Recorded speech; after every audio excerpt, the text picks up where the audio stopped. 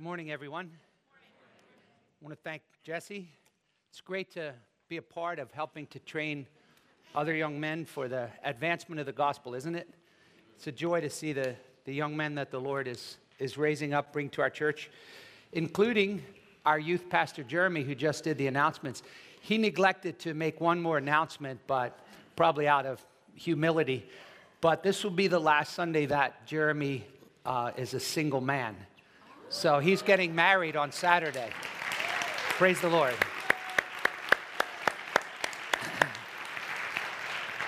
So be praying for Jeremy and Emily. Their marriage will, Lord willing, take place this Saturday. We're excited about it. She's such a great girl as well. I told him if he doesn't marry her, his hiring was contingent on marrying her.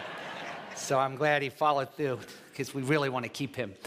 Also, just a quick item of, a number of you may have, there's been a few people that have raised questions about what does the Bible teach about the role of men and women and their involvement in the local church and services. And some of you may have grown up and maybe been taught that men pretty much do most everything in the services. And I just want to mention that really that's not biblical. It may be traditional, but it certainly isn't what the Bible teaches.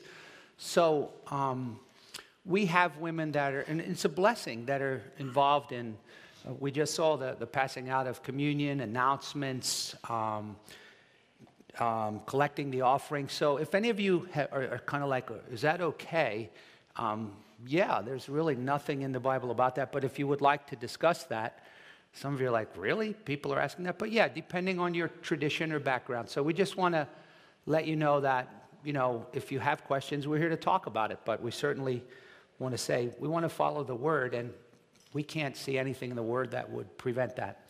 Okay, so this morning, since we're following the Word, I want to invite you to turn in your Bible to Romans chapter 12, if you would. And if you don't have a Bible, our ushers have plenty more. It was a joy to have many visitors last Sunday. I think we ended up having about 1,100 people between the three services, which was such a blessing to have people that are just hearing the gospel for the first time. We had a number of people make professions or rededication. And again, the more important thing is to see people growing in the Lord and following Christ. You know our mission. It's not to get soul scalps or to get people's money, but to advance the gospel and then make disciples who make disciples. It's this ongoing multiplication process. And one of the ways that we advance the gospel among many is through studying the Word. And we've been going through the book of Romans, as you can see. And we are beginning a new section this morning, a really important section of the book. But it's very important to understand where it falls within the book. We're now reaching the part of the book which most theologians call the application of the gospel. So the first 4 chapters, we said, are the heart of the gospel. This is how you get right with God. Many people are taught that it's by being good or being religious.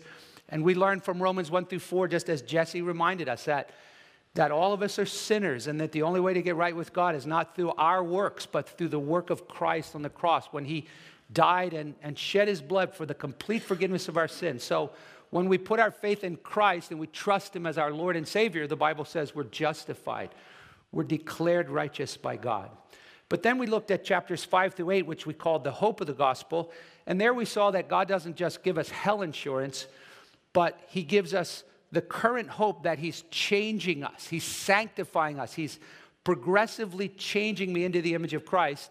He's given me the Spirit. He's adopted me. He's made me a new person, alive to him. And I now have the capacity to walk in the Spirit and show love to others, put to death the deeds of the flesh. And then my future hope is no matter what I'm going through now, nothing can separate me from his love, and I'm going to be with him in glory forever. But then we looked for the last few weeks at Romans 9 through 11, where it's kind of like, why is Paul talking about Jews? And we call that the defense of the gospel, because the relevant question in the Roman church is, why are there so few Jews getting saved?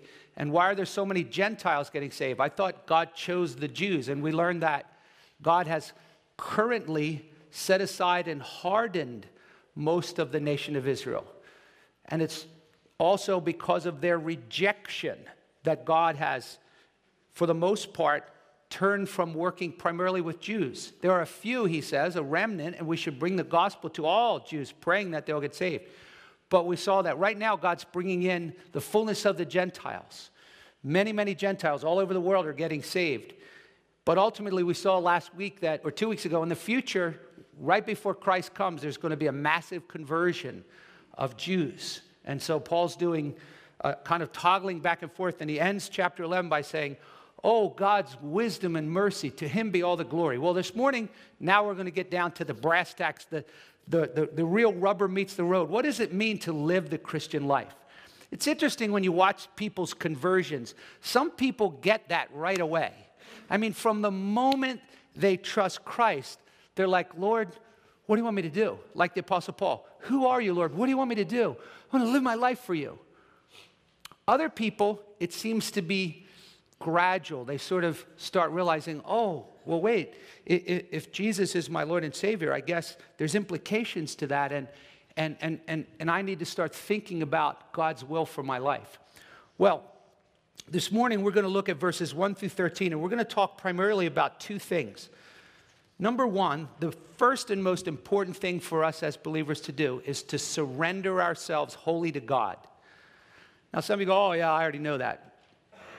We all need to hear this over and over again. This is not something that you just do once back at Hickory Springs Camp when you're 9 years old. This is an ongoing, conscious, wholehearted surrender to God. And we're going to talk about what that looks like. But then, immediately following that, Paul makes a very strong assertion that the second thing we do once we're surrendered to God and allowing God to transform us is we get connected to a local church and we get involved, okay? There's no such thing in the New Testament as people just coming to Christ and then just kind of, well, we just worship God on our own. We're not involved in a church. That's absolutely the opposite of God's design and his desire for us. So let's look at verses 1 and 2 to begin. We'll have a word of prayer and we'll start with surrendering to God. Father, I ask that the Holy Spirit will speak to our hearts and help us to realize just what it looks like to surrender ourselves to God. This passage is both convicting and incredibly encouraging. So may you move in our hearts, Lord, all of us. I need to hear this. We all need to hear this. So speak powerfully through your Spirit to bring Jesus to the forefront here and to bring us to a place of joyful surrender. We pray in Jesus' name, amen. All right, let's start in verses 1 and 2. I want to read them both together and then we'll come back and sort of look at them. Paul says, therefore, I urge you, brethren, by the mercies of God, to present your bodies a living and holy sacrifice acceptable to God, which is your spiritual service of worship. So just kind of let that sink in. There's this wholehearted surrender. But then he says, and do not be conformed to this world, but be transformed by the renewing of your mind. And the reason that he wants us to do that is so that you can prove what the will of God is, that which is good and acceptable and perfect. So I want to start with this first premise. What does it mean to surrender wholly to God? Paul says, I urge you.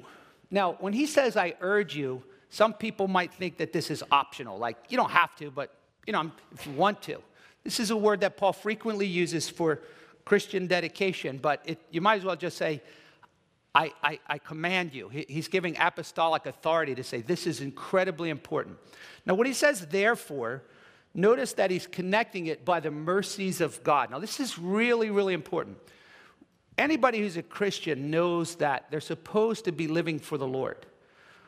But the motivation for that is so important. Why should I surrender myself wholly to God? A lot of people sort of do that, but for maybe the wrong motives. Maybe they're afraid, like, I don't want Jesus to smack me, or I want to get a blessing, man. I want God to pour out his blessing so I can get, lots of stuff. Or, well, I don't want anybody to think I'm a bad Christian.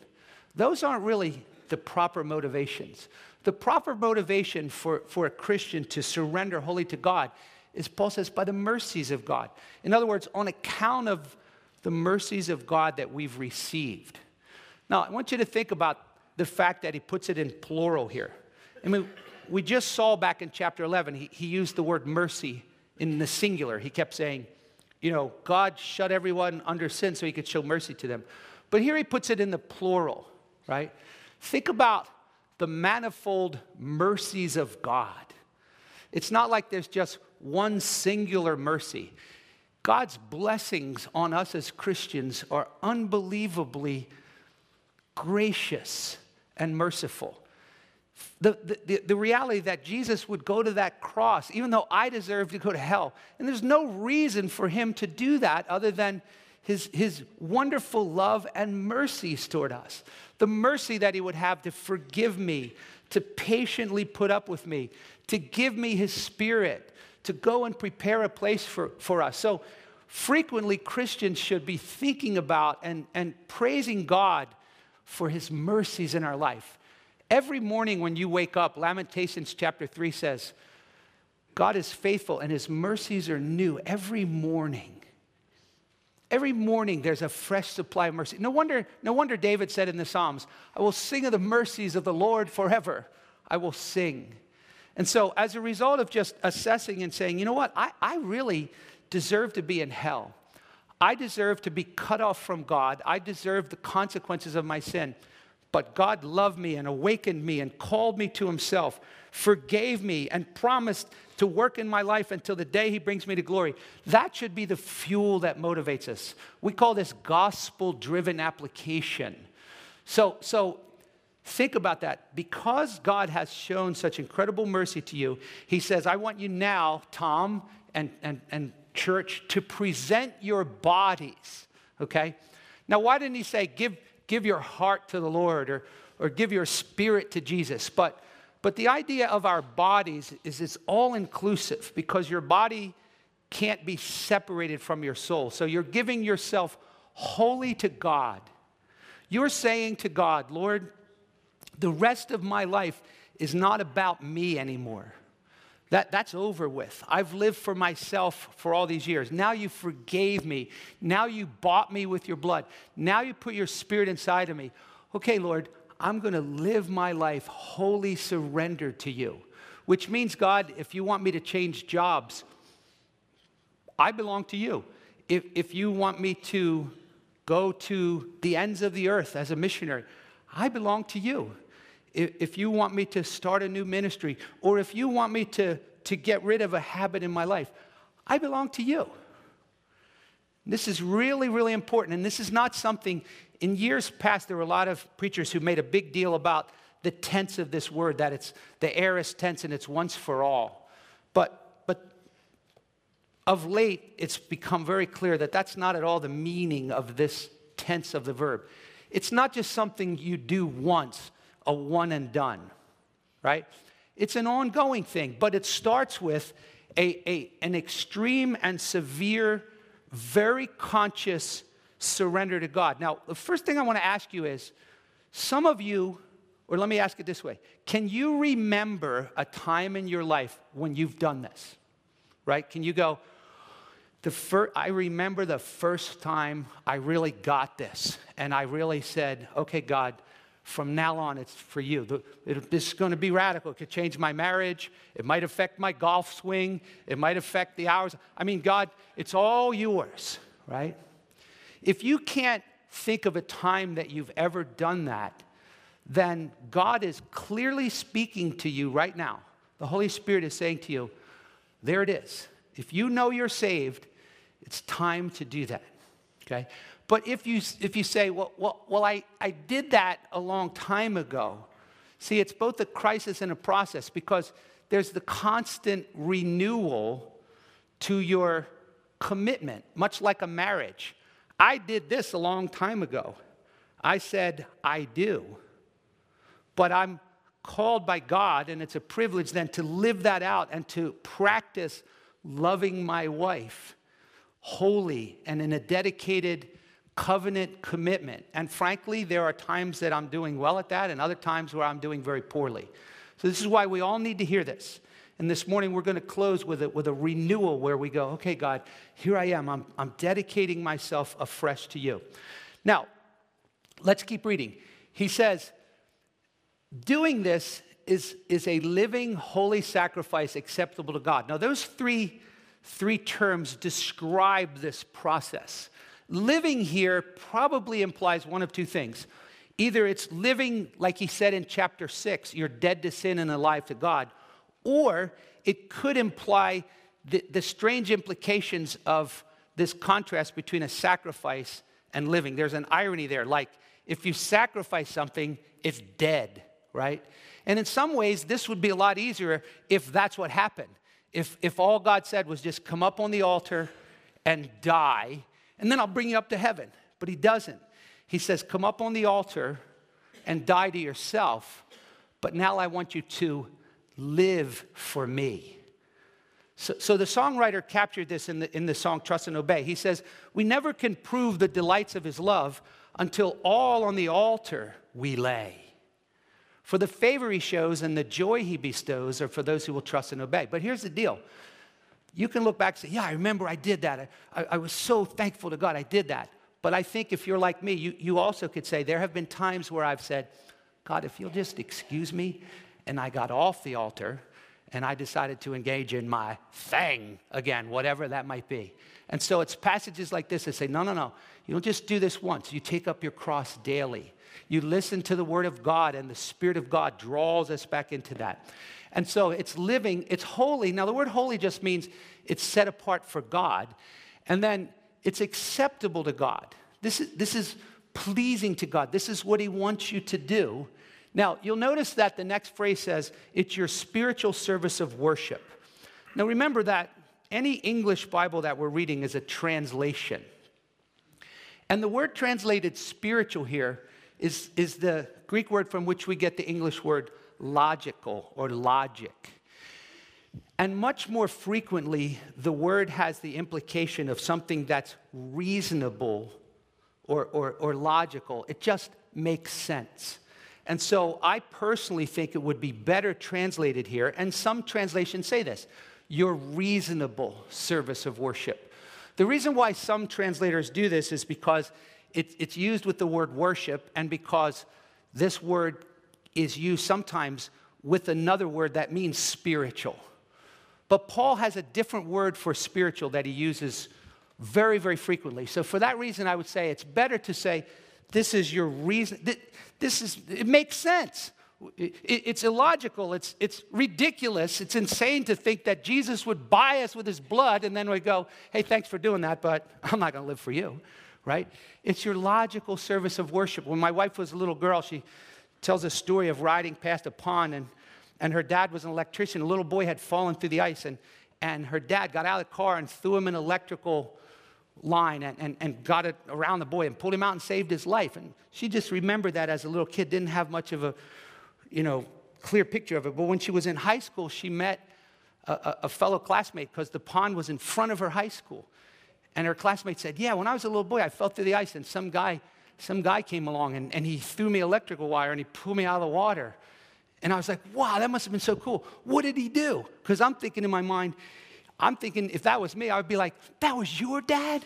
Where do you live? I'm going to your house. And at that time, her dad had a rare illness that he was pretty much paralyzed. And you would think that young man would say, dude, you saved my life. Mister, can I cut wood for you? What can I do to show you my gratitude? Beside the fact that his daughter, Tammy, was really cute and he could have got a chance to see her, right?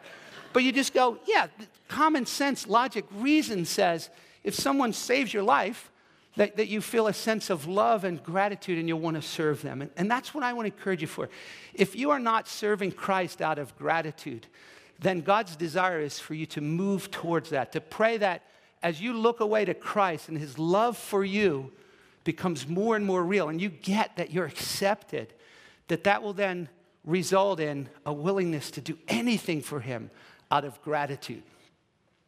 Now, how do you sustain that? Because we could have like a Mary Kay rally where we could really work ourselves into a lather here. All right, now, when I say 3, everybody put your hand up and say, I'm ready for Jesus. Let's go out and do that. And what happens is this is what often happens at camps. And I'm all for Christian camping. People make great decisions for Christ at Christian camps. The problem is sustaining that is just as important. So, and you get this. Those of you who grew up in Christian home, every year you go to camp, you go forward, you say, I'm not going to beat up my brother anymore, and I promise I'll do the dishes, and I'm going to read my Bible, and that usually lasts about, if it's a good one, maybe 2 weeks. And then you're like, oh. And that's why even in some churches they have these ongoing meetings, they call them revivals, where, we'll just get revived again. So what I want to encourage you to do is to say, listen, surrendering to God is a clear decision, but then it involves an ongoing spiritual discipline to live it out. So notice how Paul explains this. This is still part of surrendering to God. He says, so here's how this looks in your life. Now that I surrender to God, he says, do not be conformed to this world. Now, let's start with the word world there. That's not the normal word for world, like the word that's used in John 3:16 or the word that says, do not love the world. Literally, that word means age. Do not be conformed to this age. And the Bible holds out, there's 2 ages. There's the age in which we're living now, and then there's the age to come. After Jesus returns, the Bible calls that the age to come, and only those who are redeemed and forgiven by Christ are going to be in the kingdom of God. Everyone else is going to be in hell. So while we live in this age, God describes this age. Galatians 1, it says, Christ came to die for us, to deliver us from this present evil age. This is not a good old world that we live in. It's an evil system. The world is, and this present age is under a delusion. The 7 billion people that are walking around on this planet, most of them are in rebellion against God. Most of them are deceived by Satan and held in his power. So when the Bible says, do not be conformed to this age, much of it has to do with the way you view life. You see, sometimes we'll take words like this and we'll say, don't be worldly. Don't wear makeup. And don't go to the movies because that's worldly. That's so off balance there. To be conformed to the world is to just live like unbelievers, leaving God out. We tend to sort of narrow that down and say, worldly people, they dress lusty and they smoke and they drink too much and they're of the devil, right? It's far more subtle than that. It's a way that you view your life. Anytime we leave God out of our life, we might be pursuing good and wholesome things, but if you leave God out, you're being conformed to this age. And so how am I going to avoid? See, Christians have focused on externals. Don't dress like the world does, right? Silly stuff. I remember years ago, Josh McDowell had a great illustration of this. He was promoting a Christian rock band called Stryper, which, I can't even understand what they're saying.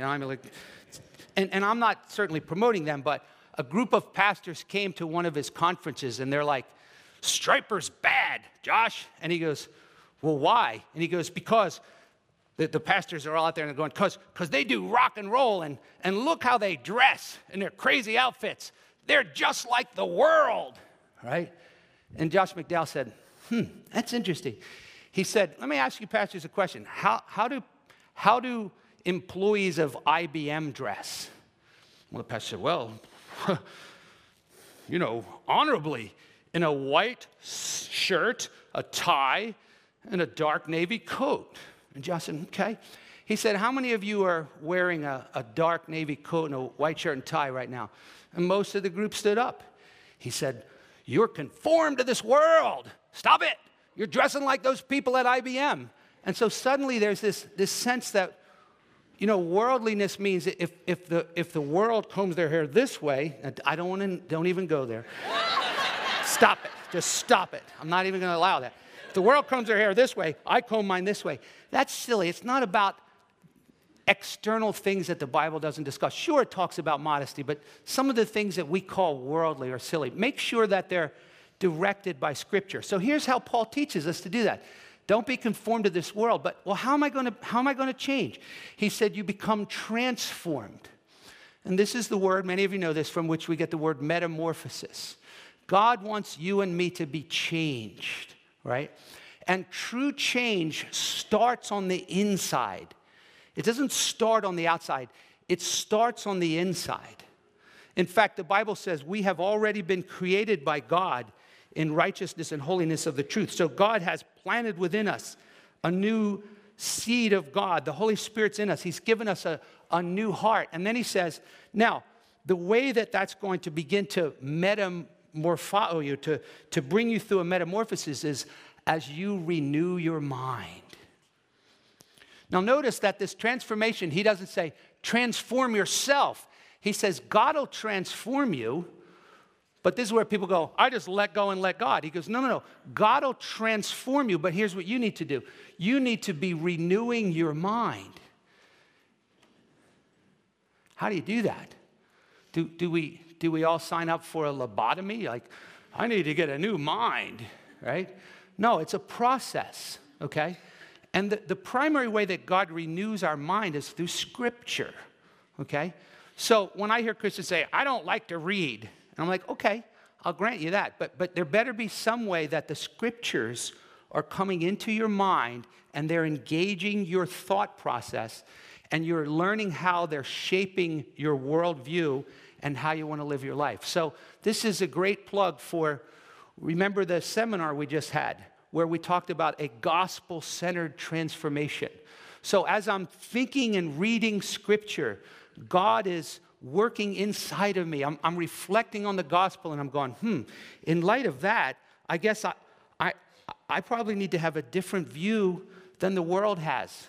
Now, some things are pretty straightforward. Like, people go, well, can I believe in abortion? Can I believe in this? Can I believe in that? And of course, there's some gray to that. People are like, well, what about in the case of rape or whatever? And even though I still think, the Bible is clear that life begins at conception, the point would be, I need to let God change my way of thinking. And this is why the Bible doesn't say, have your devotions, right? And so we sort of legalistically impose this on our kids. You better have your devotions. It's not about having your devotions. It's about developing your relationship with God and worshiping Him and loving Him and reading Christian books. Pastor John's been putting out regular Christian videos to sort of think about. We have a book table back there. You can listen to pods and sermons and engage with other Christians in Bible study. And what you'll find is as God shapes the way you think, listen, always this happens. When your beliefs change, your behavior changes. It shapes the way you discipline your children. You don't just say, we don't do that because we're Christians. You don't just lie, boy. You do what's right. And they're, okay, well, they get the outside. Okay, I'm not supposed to lie. But they don't get the inside. Like why and how and why do I lie? People don't all lie for the same reasons.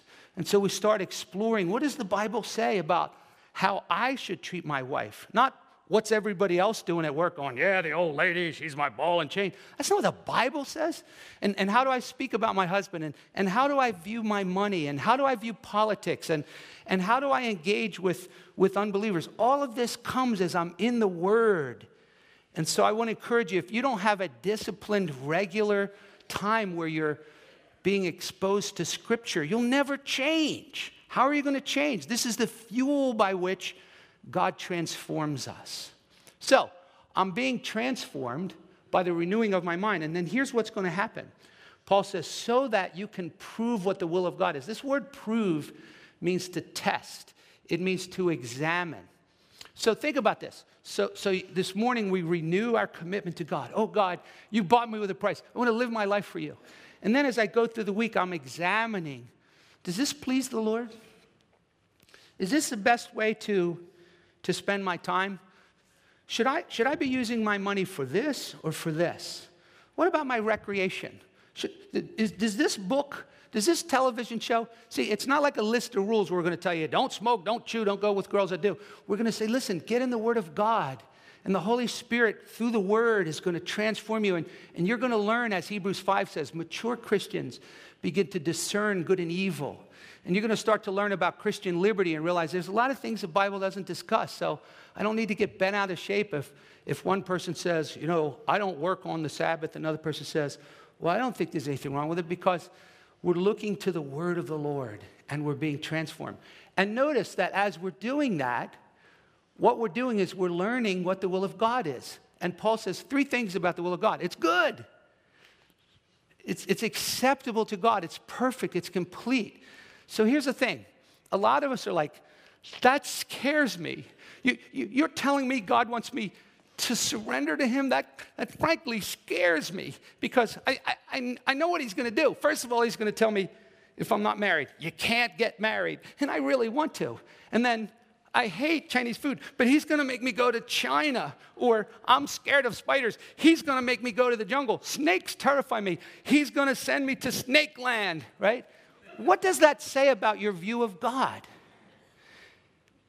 If he sent his only son for us, he didn't spare Jesus for us. Do you think he's up there in heaven going, just give me a reason to make your life miserable? Now, this is important. I want you to think about this. Have you ever met anyone who lived a life surrendered to God who came back and said, trust me, that was a big mistake. I suffered a lot, right?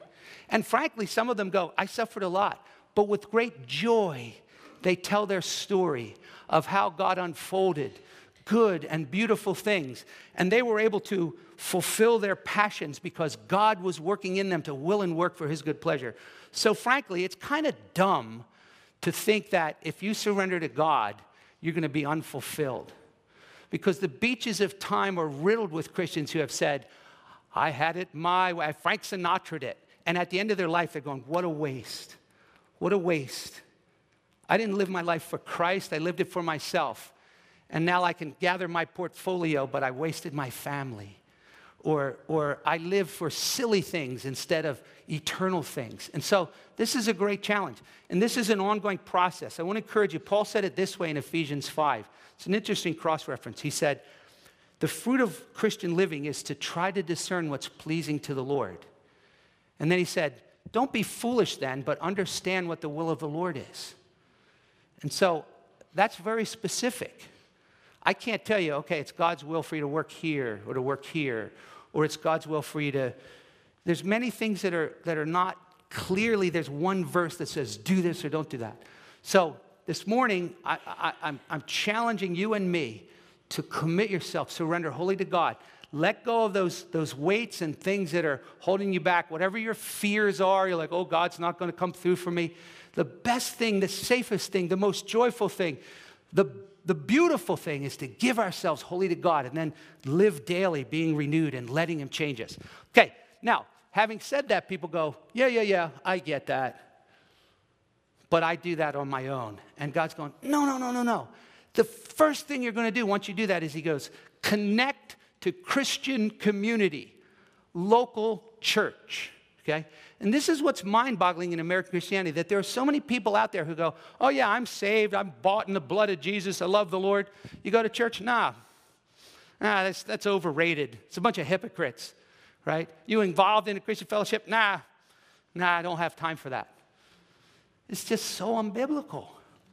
So immediately Paul teaches us then, and we're going to look at some applications of this, get involved with the church. Look at verse 3. Paul says in verses 3 and 4, the first thing you want to do is assess your giftedness because you're going to use your gifts in the church. For through the grace given to me, I say, now notice, to every man among you. Now, he doesn't mean only men. If you were here this morning, you go, he's not talking to me.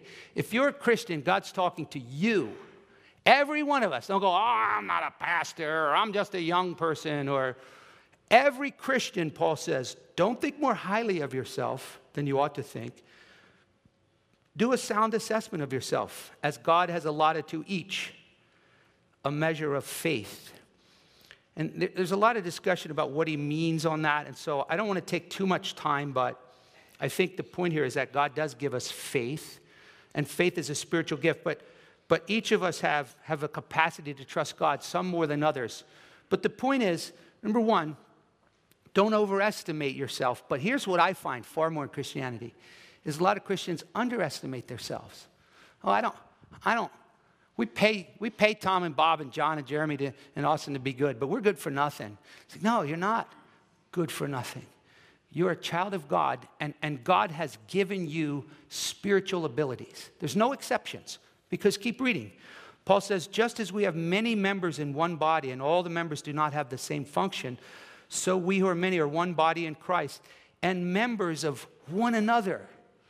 So you cannot live your Christian life solo. My hand cannot cut itself off and go, I'm just going to be a hand. It can't do that. It will die.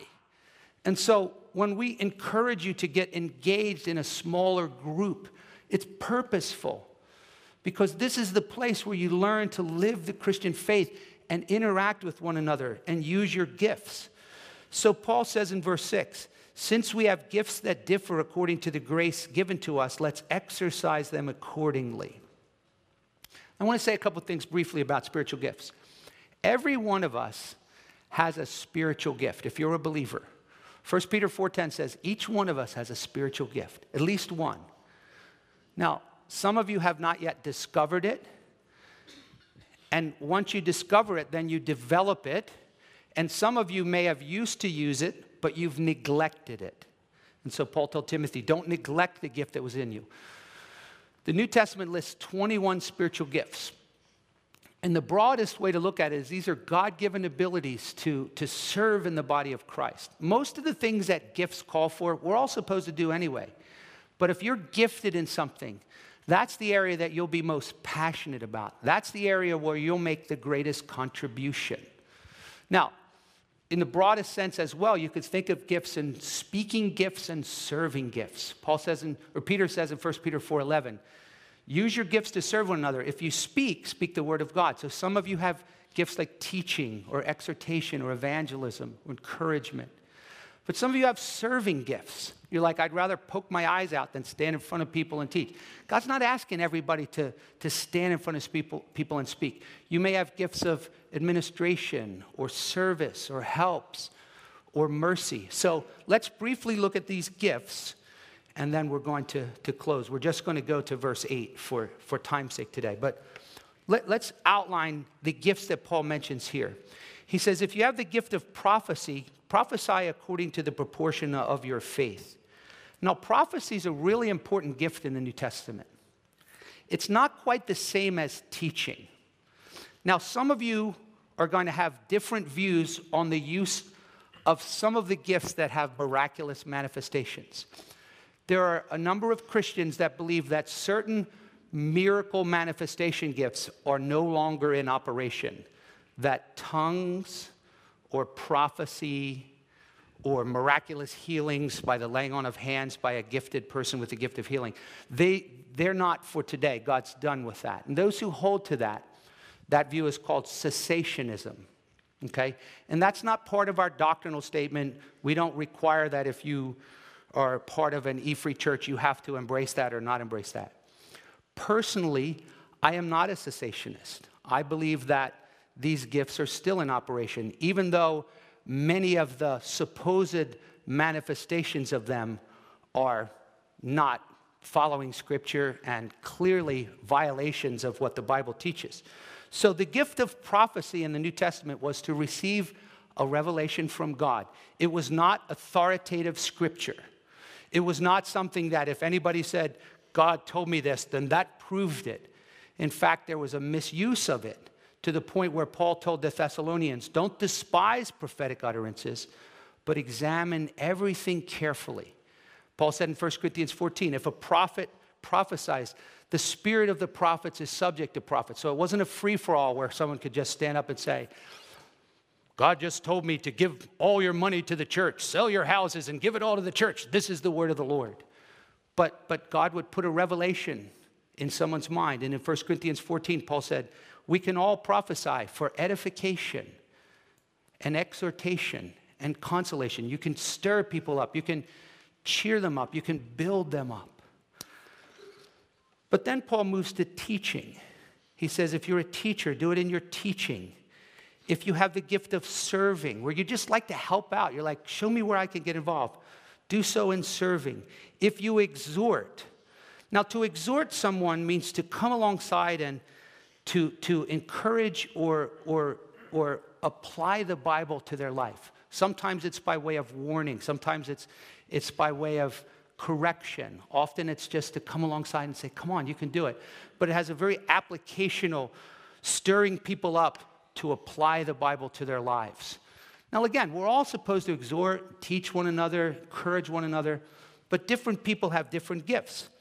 He who gives. Now again, imagine if someone says, I don't have the gift of giving, so I don't do that. Paul says, he who gives, give liberally, give generously. This is the word for cheerfully. God loves a cheerful giver. He who leads with diligence. And then he who shows mercy with cheerfulness. Let me just say this real quick.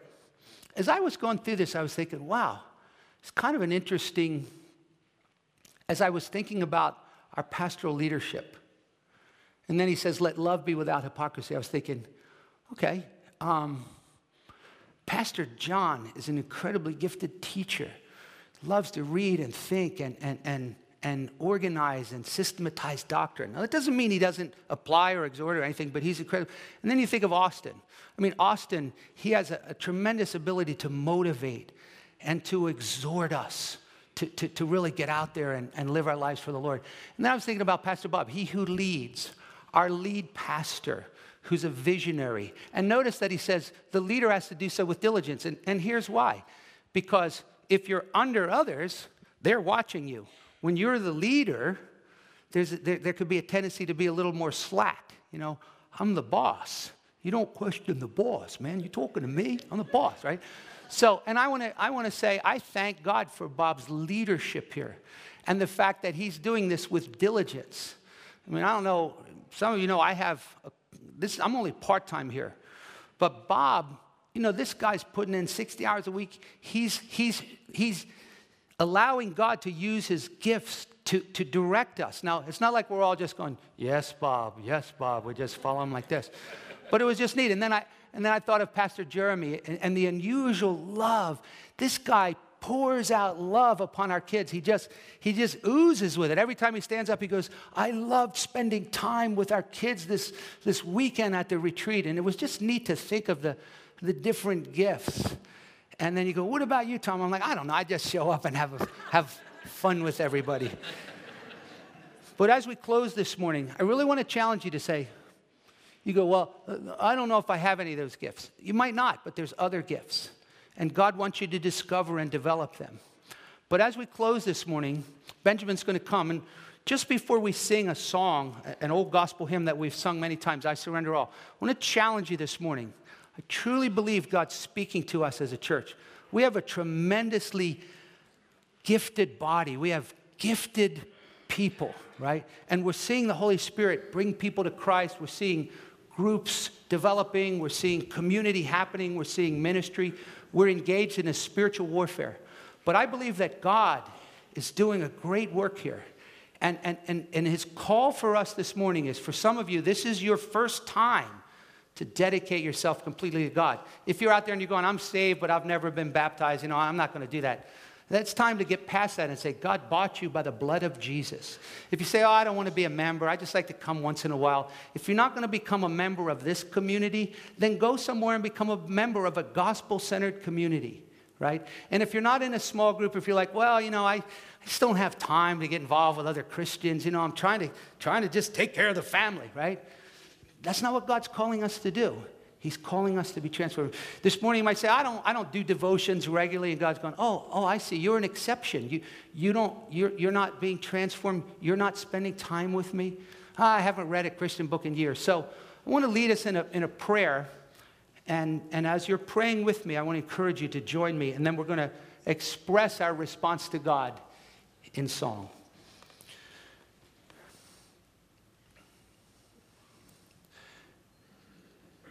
Just in your heart, Father, thank you so much for your mercy to me. Thank you that Jesus bought me by his blood. Now I want to give you an opportunity either for the first time to surrender your life to God. Just say, Lord, what will you have me to do? I give myself to you, wholly.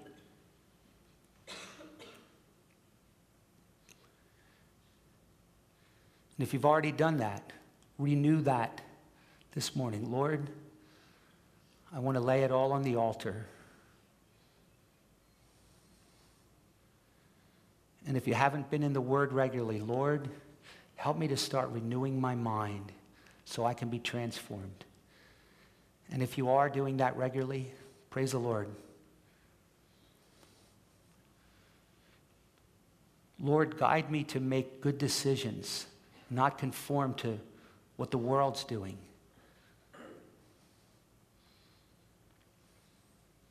Lord, renew my thinking so I can prove what your will is.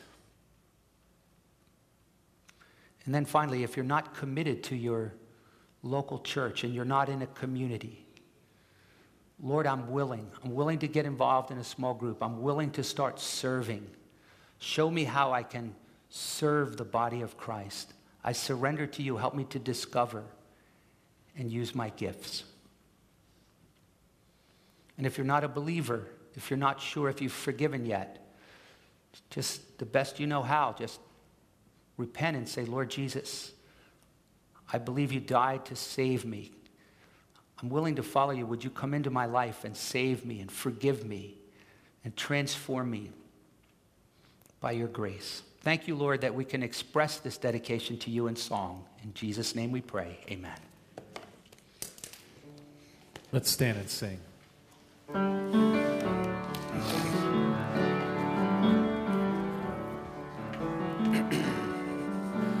All to Jesus I surrender, all to him I freely give. I will ever love and trust in